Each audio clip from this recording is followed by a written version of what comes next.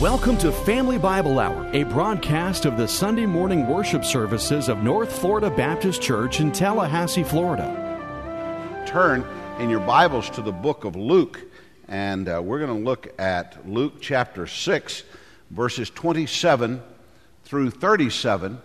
And the title of the message, you have to say this with a little attitude, the title of the message is Say What? That is the title of our message today. So I'll tell you what to do. Let's make sure you understand the attitude behind it. Say what? Say that with me. Say what? Oh, that's pretty good. I don't even have to have you do that again. That's really good. We're going to talk about today loving your enemies. We're in the series of Truth, Love, and Worship. And we have talked now for, I think, 4 Sundays. This is our 4th Sunday to speak of love. I believe that I'll start out with an illustration about someone that I had the privilege of knowing. I believe Jerry Falwell is one of the greatest Christian leaders in the history of our country. He was a marvelous man. He literally practiced what he preached. There were a lot of people that thought they knew him and thought they knew about him who didn't really know him. He was a wonderful, wonderful man.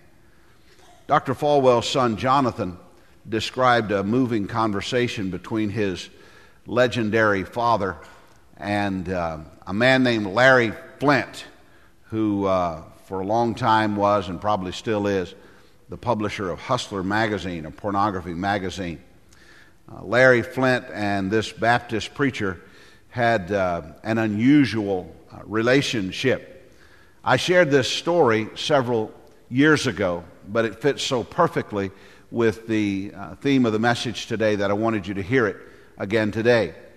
Years ago, Jonathan Falwell, Jerry's son, who's now the pastor of Thomas Road, Jonathan Falwell traveled with his dad to Florida, where he and Dr. Falwell were debating. That is, Dr. Falwell was debating Larry Flynt.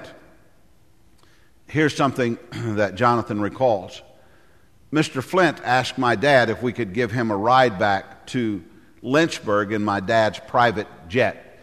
Dr. Falwell had his own jet, and I absolutely it was a beautiful black jet, and there's just nothing more wonderful. I enjoy owning my own 2007 Tahoe, but it's black like Dr. Falwell's jet was black. But anyway. He asked my dad if we could give him a ride back to Lynchburg in my dad's private jet. Dad said yes, so we traveled to the airport and boarded a beautiful black and gold Gulfstream 3.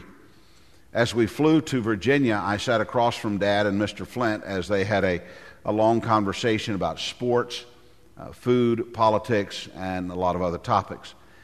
I was amazed and bewildered because they kept talking like they were old friends.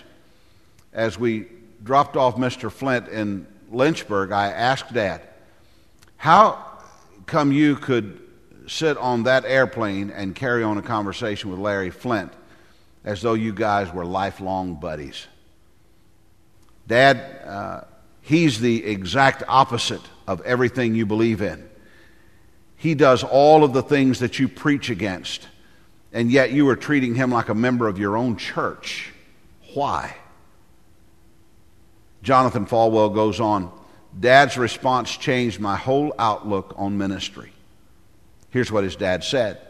Jonathan, there's going to be a day when Larry Flynt is hurting and lonely, and he'll be looking for help and guidance. He's going to pick up the phone and he's going to call someone who can help him.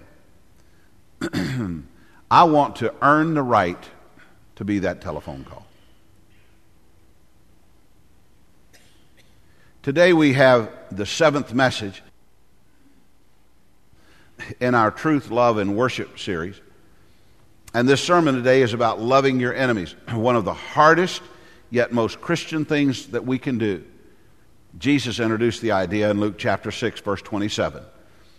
But I say to you who hear, love your enemies. Do good to those who hate you.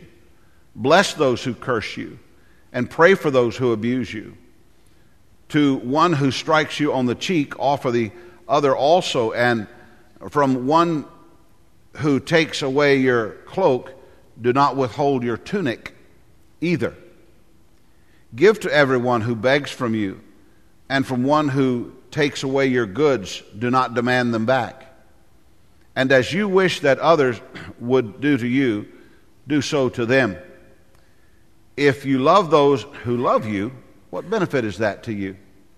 For even sinners love those who love them. If you do good to those who do good to you, what benefit is that to you? For even sinners do the same. And if you lend to those from whom you expect to receive, what credit is that to you? Even sinners lend to sinners to get back the same amount.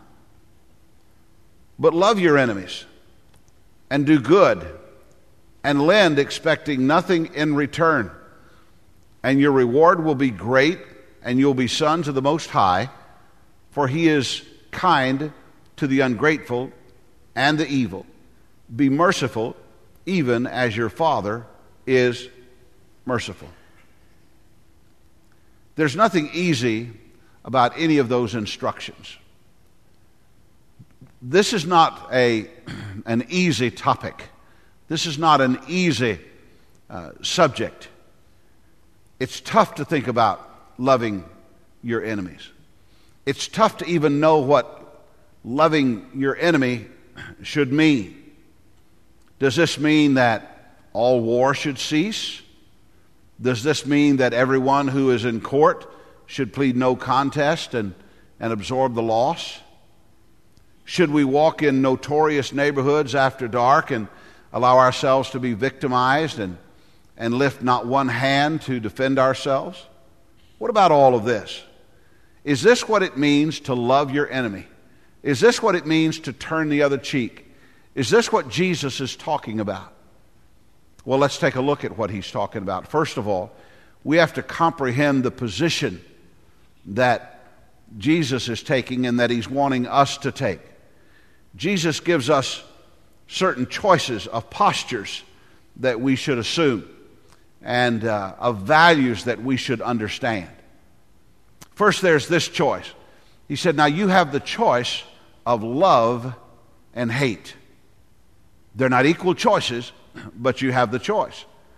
Do you remember from other sermons where I've read to you from various verses in 1 Corinthians, all things are lawful, but all things are not expedient. All things are lawful, but all things edify not, or I'll not be brought under the power of any. Well, here's what Jesus is saying right here. He said, you have a lawful choice. That lawful choice is between love and hate. In verse 27, but I say to you who hear, love your enemies, do good to those who hate you. Now it's interesting that Jesus is speaking to those who hear. He said, I say to those of you who hear. Well, everybody that was near could hear. Is that what he was saying? I want to say to those of you who hear, this is what you should do. All of those who have the ability to hear what I'm saying, this is what I want you to do. Given the meaning of the word hear in the original language, here's what Jesus could have said. To those of you who will heed. To those of you who will listen. To those of you who will try to appreciate what I'm saying. To those of you who really want to know. To those of you who really care about what I'm saying, here's what I'm saying. Everyone could hear him, but not everyone would respond to him. And Jesus said, I want you to hear me and respond to me. And so he speaks to a large group of people, but he hones in on those people who would heed what he has to say, who would hear him and respond to him. Loving our enemies rather than hating them is something that most folks cannot heed. Most folks cannot listen to. They just can't do it. I had someone come to me this summer about a person And I could just see, it was a woman, and she came to me regarding another woman, and I could just see in her eyes and hear in her tone, there was not a whole lot of love here. There was no love. I could see some really, really bad feelings going on. And I asked this person, I said, you have interaction with this one. How often have you shared with them how much you appreciate them and love them in the Lord? Oh, well, I don't. Well, now, you're a believer, and I think you're sincere in your faith. Don't you think that if you consider this person to be your enemy, that there should be a way that you should be able to love them? She said, well, I do, but I would never know how. And I said, well, I do. You can just, first of all, tell her you love her. And I said, I happen to know this about this person. She likes a particular thing, and I told her what this person likes. It's a particular food item. She likes this particular food item. It's easy to buy. It's easy to give as a gift. Why don't you go and buy some of that and give that to her and tell her, you know, I just felt like I needed to tell you that I love you and appreciate you, and kind of seal it with this treat. She found that very difficult. I think she made an effort. I hope that she did. But I want to tell you something, folks. It's not easy to do that, to love your enemies. There's so much animosity built up between ourselves and other people that the idea of loving them it causes so much trouble we literally think that to love our enemy is to live outside the box, when actually it's to live within the will of God, the stated words of Jesus. Unless you have outlived them all.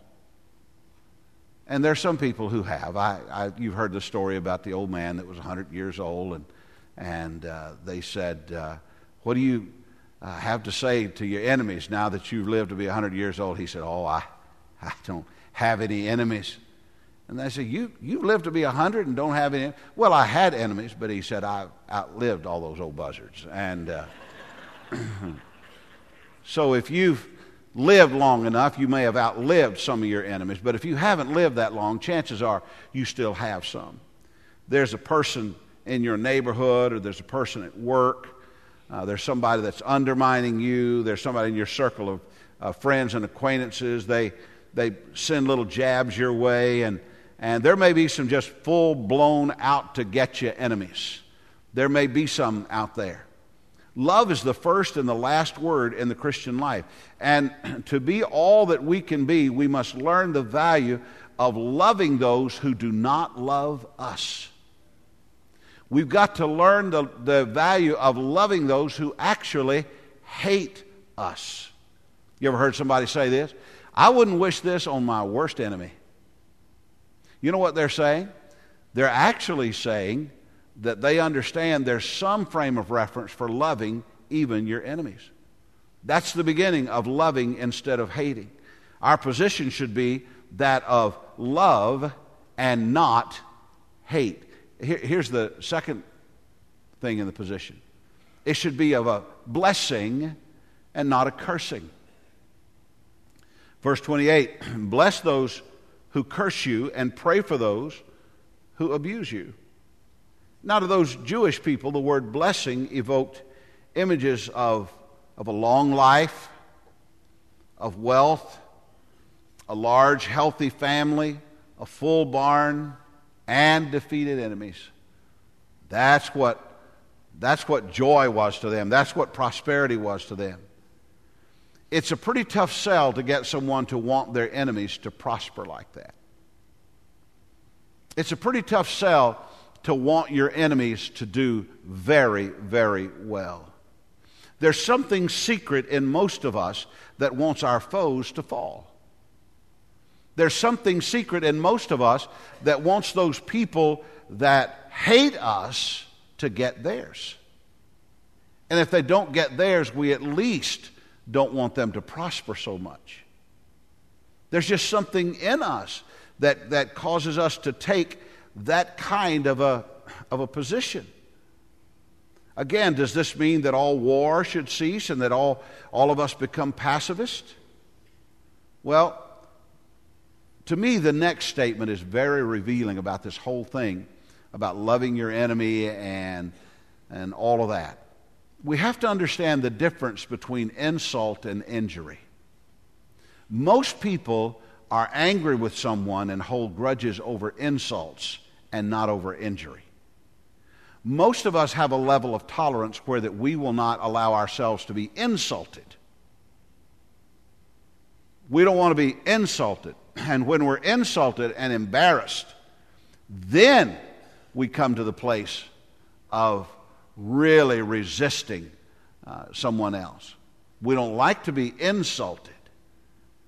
We've all heard of the pacifist Quaker who said to his enemy, "Friend, I would not harm thee.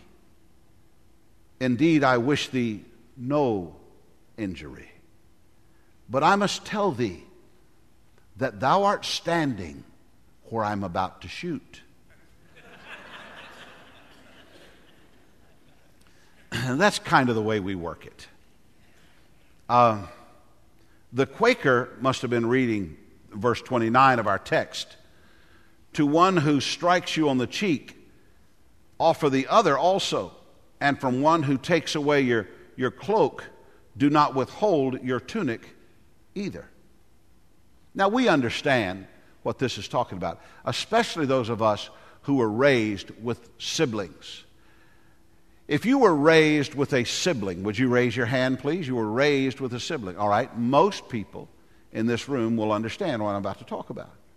If you were raised with a brother or a sister, and you traveled any distance in the back seat of your parents' car, you probably got into a game of hit last, which was no game at all.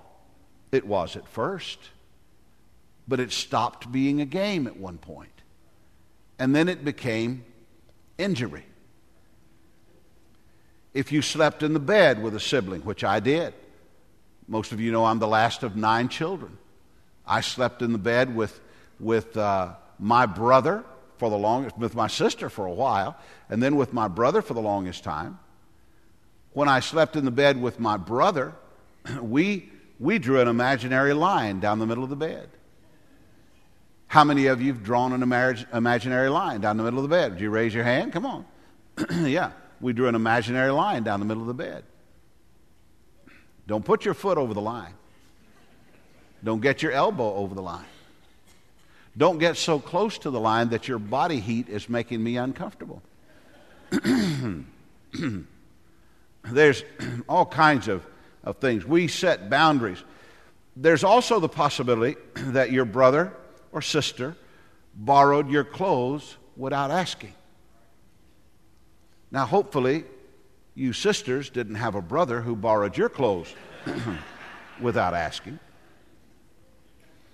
But if you have a sibling, I can tell you right now that even after I grew up, had children of my own, that I still would miss things that they would take. One of the happiest days of my life was when I could go to my sock drawer and see all of the socks that were there from the last time that I went to my sock drawer. My socks evaporated in the house. But here's what all of this did for us, all that hit last and drawing lines and all that business. It set us up for a life of getting even. It set us up for a life of wanting to make sure that we even the score. Well, Jesus changed the standard on getting even. If someone gets to you, just let it go. That's one of the hardest things to do, but just let it go. You do not have to repay with anger and retaliation something that only insults or inconveniences you. There's nothing significant about the person walking down the aisle in the airplane bumping you with luggage or even a sizable posterior that should make you feel like you've got to say something to them about it. That's just insult. Gross insult in some cases, but an insult. This is the kind of thing when we're dealing with trivial matters. Pay it no attention. But you say, preacher, when it's a threat, should we pay attention? I want to show you a video to kind of introduce the next paragraph or so of my message. Take a look at this video. This is on the news this week. Many of you saw it this week. Watch what happens. The mother and a friend was coming out with a baby in a stroller. There was a guy in a van that backed up, and he either didn't see or didn't look, and he backed over the stroller and over the child, and then drove off, and the child was in the stroller. And the mother ran very quickly to take the baby out of the stroller. And then the car drove on. This took place in Michigan. It happened this week. They've been looking for the guy who was the driver of the car. Now, loving your enemy does not mean that you should not protect your property, that you should not protect your person, that you should not protect your family. If your person or your life is in danger, or if someone else is in danger, and you can stop it, Luke 6:29 doesn't prevent you from stopping the danger or the harm. Injury is different from insult. If you back into my car and drive off, I may make an effort to find out who you are, but I'm not going to spend a great deal of time tracking you down. However, if you back over one of my grandchildren and drive off, like took place there, well, I'm going to find you. I'm going to work for the rest of my life to find you, because chances are you're backing over other people's grandchildren. You're hurting other people. War, self-defense, right to defend property are not about an insult. They are about an injury. There is a difference between humiliation and harm. When somebody humiliates you, when somebody embarrasses you, when somebody hurts your feelings, when somebody calls out your mistake, when somebody puts you in a negative light, and it really causes humiliation. When something like that happens, you have to understand that's not the same thing as pistol whipping you. It's not the same thing as stealing your identity and ruining your reputation. It's not the same thing. Injury is different from insult. It is, and it always has been. Jesus helps us to see that our position should be, as he encourages us, what our position should be as he encourages us to love and to bless and to turn the other cheek. That's the position that we ought to have. We ought to love and not hate. We ought to bless and not curse. We ought to decide the difference between insult and injury and not respond so vehemently to that which was only insult. Now here's the point. There's the position, then there's the point. The point to all of this is that something needs to be different about the life of a person who professes to be a Christian. There ought to be something different about us. It's my belief that the habits of our lives should be different, but more distinguishing than what we will or will not do is our attitude toward one another and the world around us. That's the more distinguishing thing. Our habits say something, but our heart says more.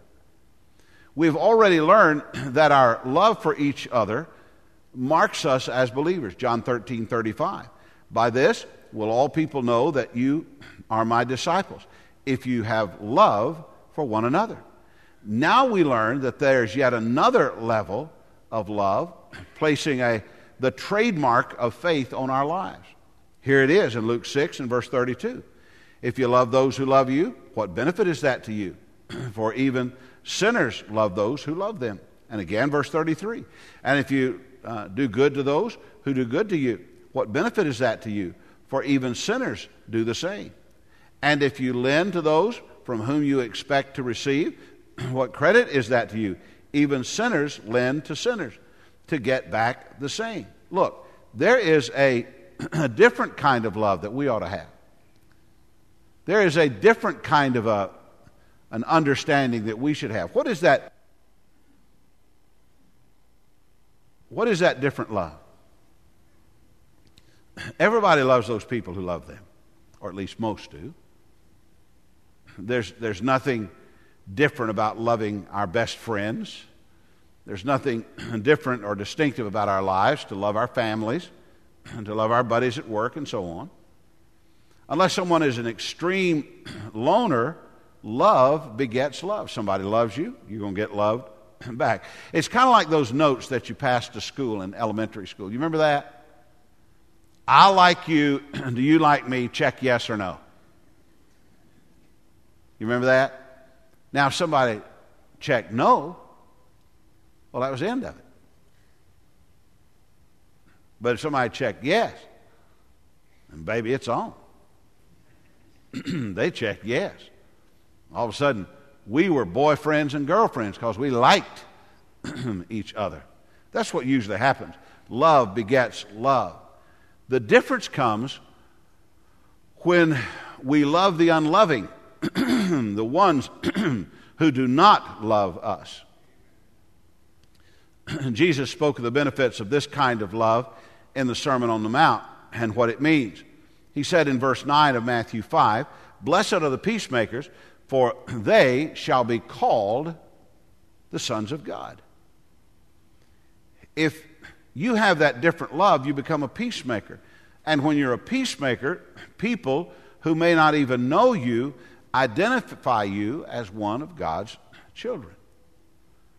We, that is, all of us, should live a different life and understand that our differences show. Here's the kind of life we should live: a distinctive life.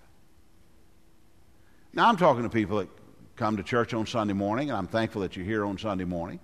But my question is about the distinction of your life. How is your life distinct from those people that stayed at home this morning? There's so many things that you and I can do which do not differ at all from the lost world, the people who do not know Christ or don't even want to know Christ. Chances are you live in a house or a neighborhood or an apartment or apartment complex. Here's what I can assure you. There are a lot of people who live around you who do not hold to a Christian value. They do not know Jesus Christ as their Savior. They do not want to know Jesus Christ as their Savior. You have a parking area, you have a driveway, you have a lawn.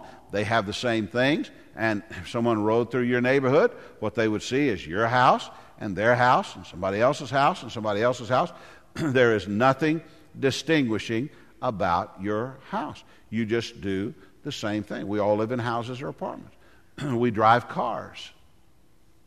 We go to work. We shop at the mall. We go to restaurants. We go to the beach. We do so many other things. We do a lot of things that are duplicated in the world. What are the distinguishing marks? Well, there is that idea that you don't do those things that the world does. But the real idea is that while you're in the world, you're not of the world. And to be not of the world means that there is a distinguishing mark about your life that makes you different from the rest of the world. We have already stated it.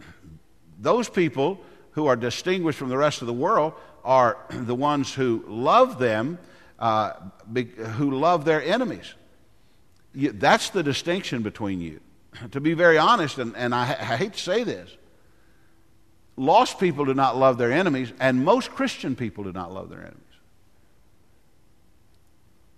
Look, I'm going to use the word we, I'm not going to use the word you. Most of us, we don't love our enemies. We do not love our enemies. we check the obituaries for our enemies. We don't love them. That's the truth. And you know what? We're like everybody else in that. That's not the command of Jesus. The command of Jesus is that we have a love for our enemies in such a way that it shows that we are different from other people. It's not just a distinctive, a Christian distinctive to love your enemy. It's a devout Christian distinctive. If you love your enemy, there is something going on in your life that is really unique among many believers. So we've seen the point is that there's a different love and a distinctive love. And there's a distinguishing label. We've already mentioned that, so we'll move right on into it. Not to say that we flaunt our Christianity, but we shouldn't hide it either. Do you remember when Jesus said this in Matthew 5:14? You're the light of the world. A city set on a hill cannot be hidden, nor do people light a lamp and put it under a basket, but on a stand, and it gives light to all the house. In the same way, let your light shine before others so that they may see your good works and give glory to your Father who is in heaven. Now, I'm not suggesting that you have to go home this afternoon and go next door to that wicked neighbor, the one that nobody in the neighborhood likes, and wash and wax their car. I'm not suggesting that you need to do that. If you want to do that, that's fine. The expectation is that if a wicked neighbor has an issue with us, we do our best to be accommodating and kind, which can sometimes reveal the real problem. Problems are not loving our enemies and doing good to those who despise us. That's not a bad thing.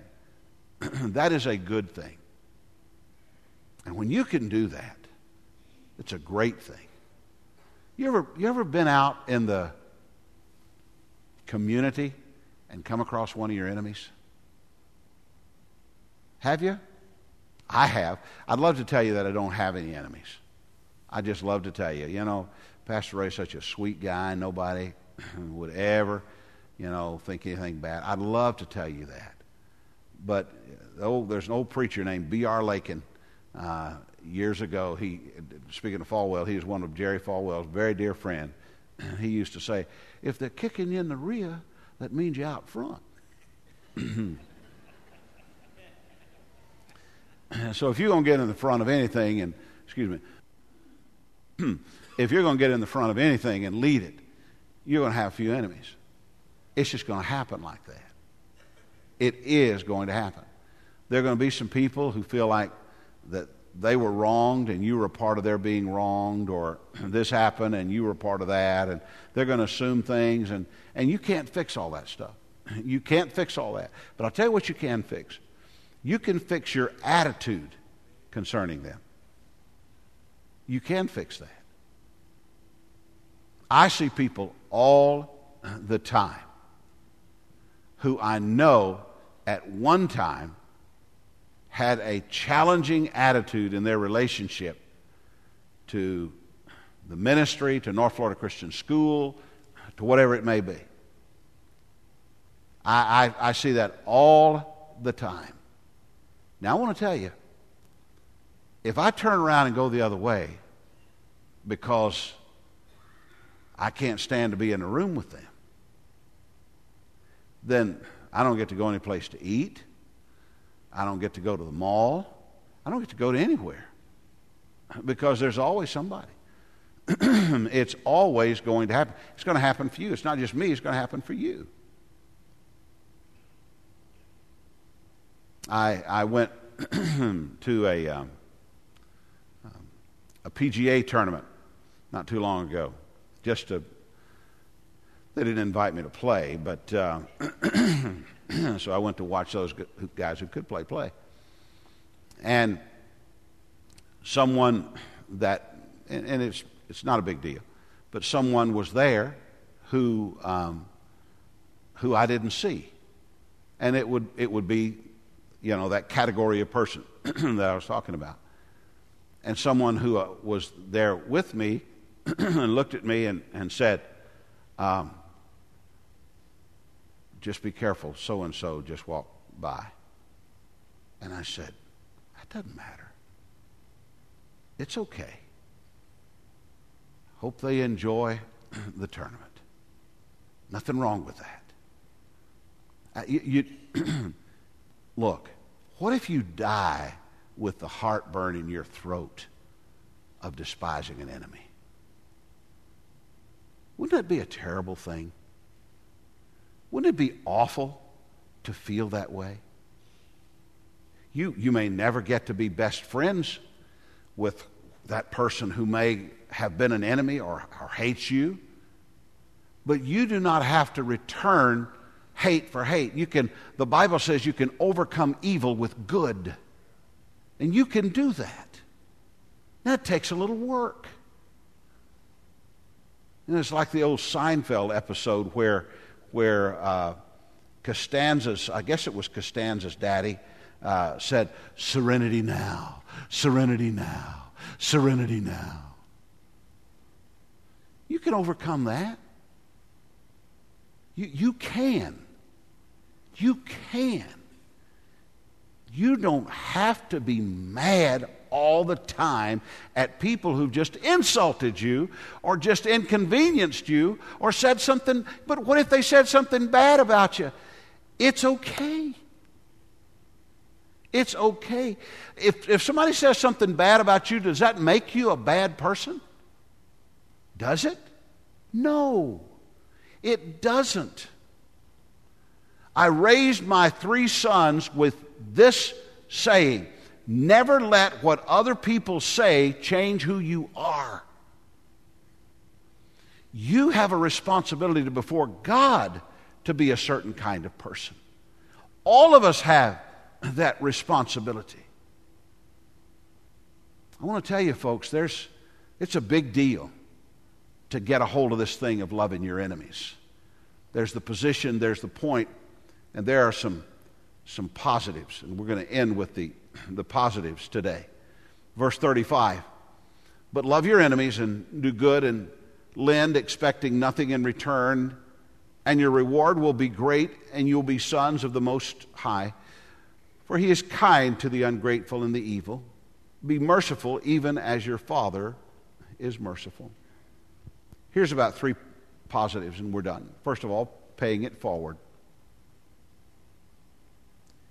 This kind of a pay it forward love is a positive in our lives.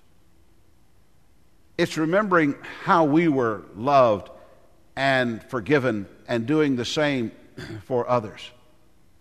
Ephesians 4:32 said, be kind to one another, tender-hearted, forgiving one another, as God in Christ forgave you.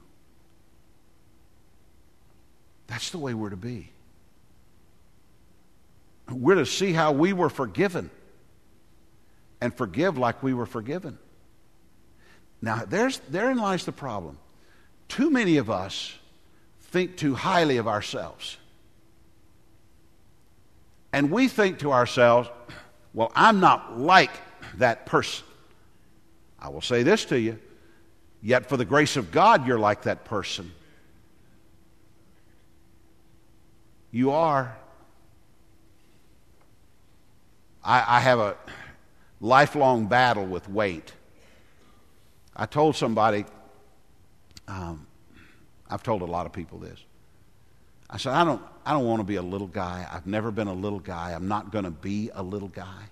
That's just not who I am. If I was a little guy, there would be a rumor that, that I had some disease, and that was it. But I did say this. I said, however, I'm that guy that could be as big as a car. And I am. I'm that guy.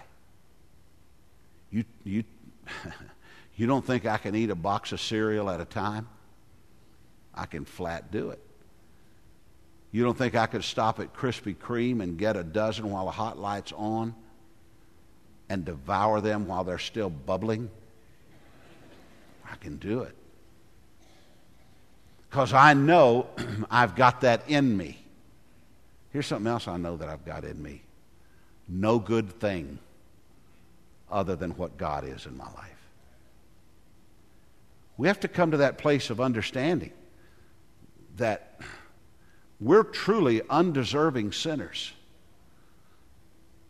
Those enemies of yours, those people who have done you wrong, those enemies of yours, if you cut down to the core of who they are, you as an individual did not like, or you suffered perhaps because of what they did. But if you cut down to the core, you are a sinner and they are a sinner. If you are saved by grace, thank God for that and pray that they will be saved by grace. Here's the second thing. When you love your enemies, you're paying it forward. You're also the proof of the Father. You're proving the Father. What we want in our lives is to be like the Lord. We want to prove Him in our lives. It's interesting that we're told of God's goodness to the ungrateful and the evil. That's an interesting thing. You do recall this verse telling of God's love and care for people in Matthew 5:45. So that you may be sons of your Father who is in heaven. Listen to this. For He makes His sun rise on the evil and on the good, and sends rain on the just and on the unjust.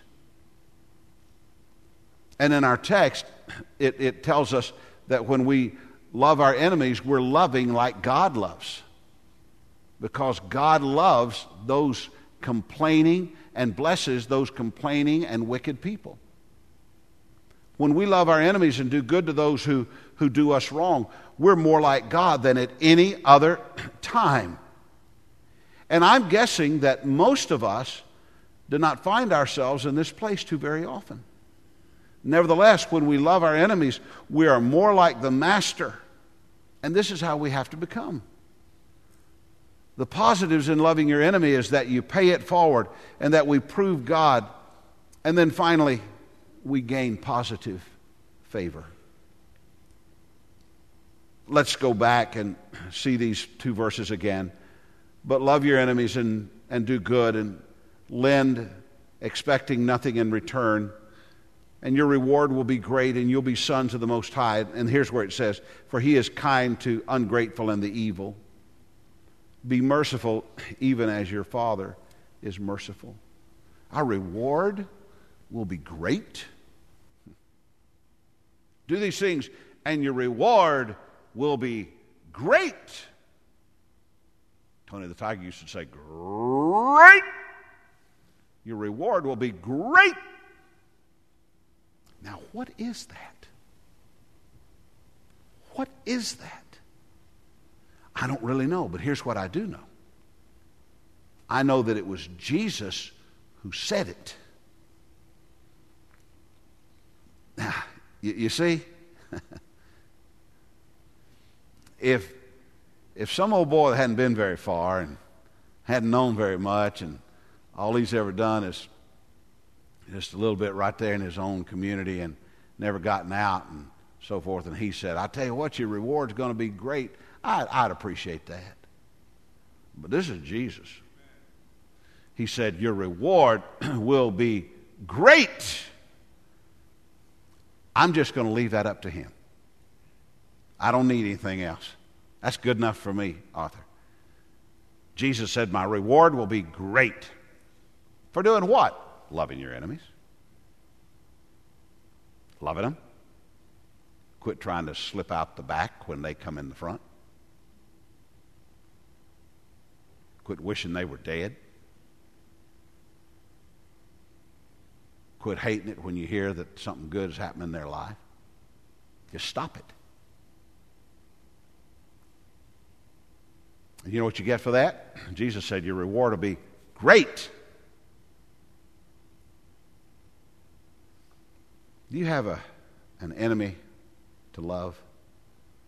Could you put a Larry Flint in your car and take him to his destination?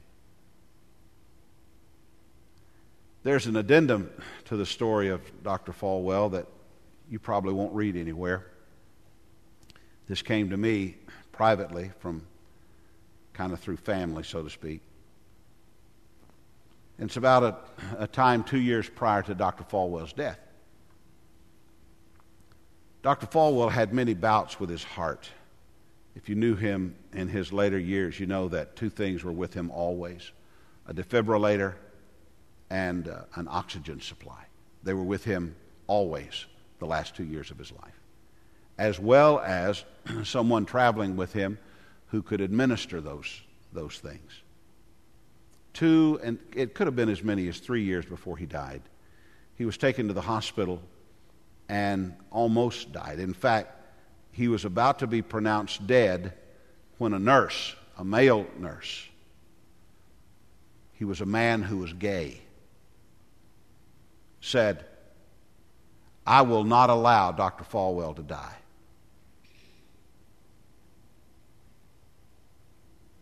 And so he continued working with the life-saving techniques until Dr. Falwell was revived. You see, that gay nurse had sat in the services of Thomas Road Baptist Church when Jerry Falwell preached against the sin of homosexuality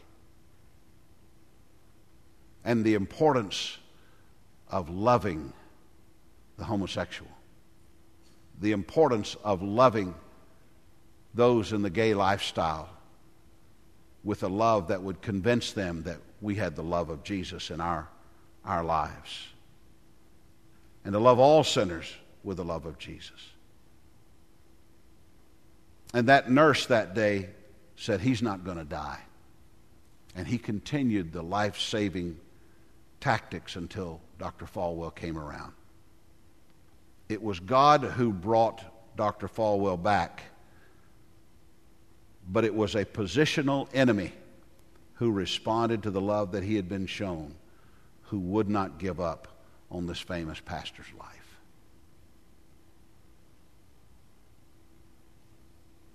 There's someone in whose life you can make a big difference just by loving and caring for them because they think you never will. They don't expect you to do so, but God does. And it just may be the thing that proves God to that one person who for now sees nothing but red every time you come around, but may at some point begin to see love, the love of Christ.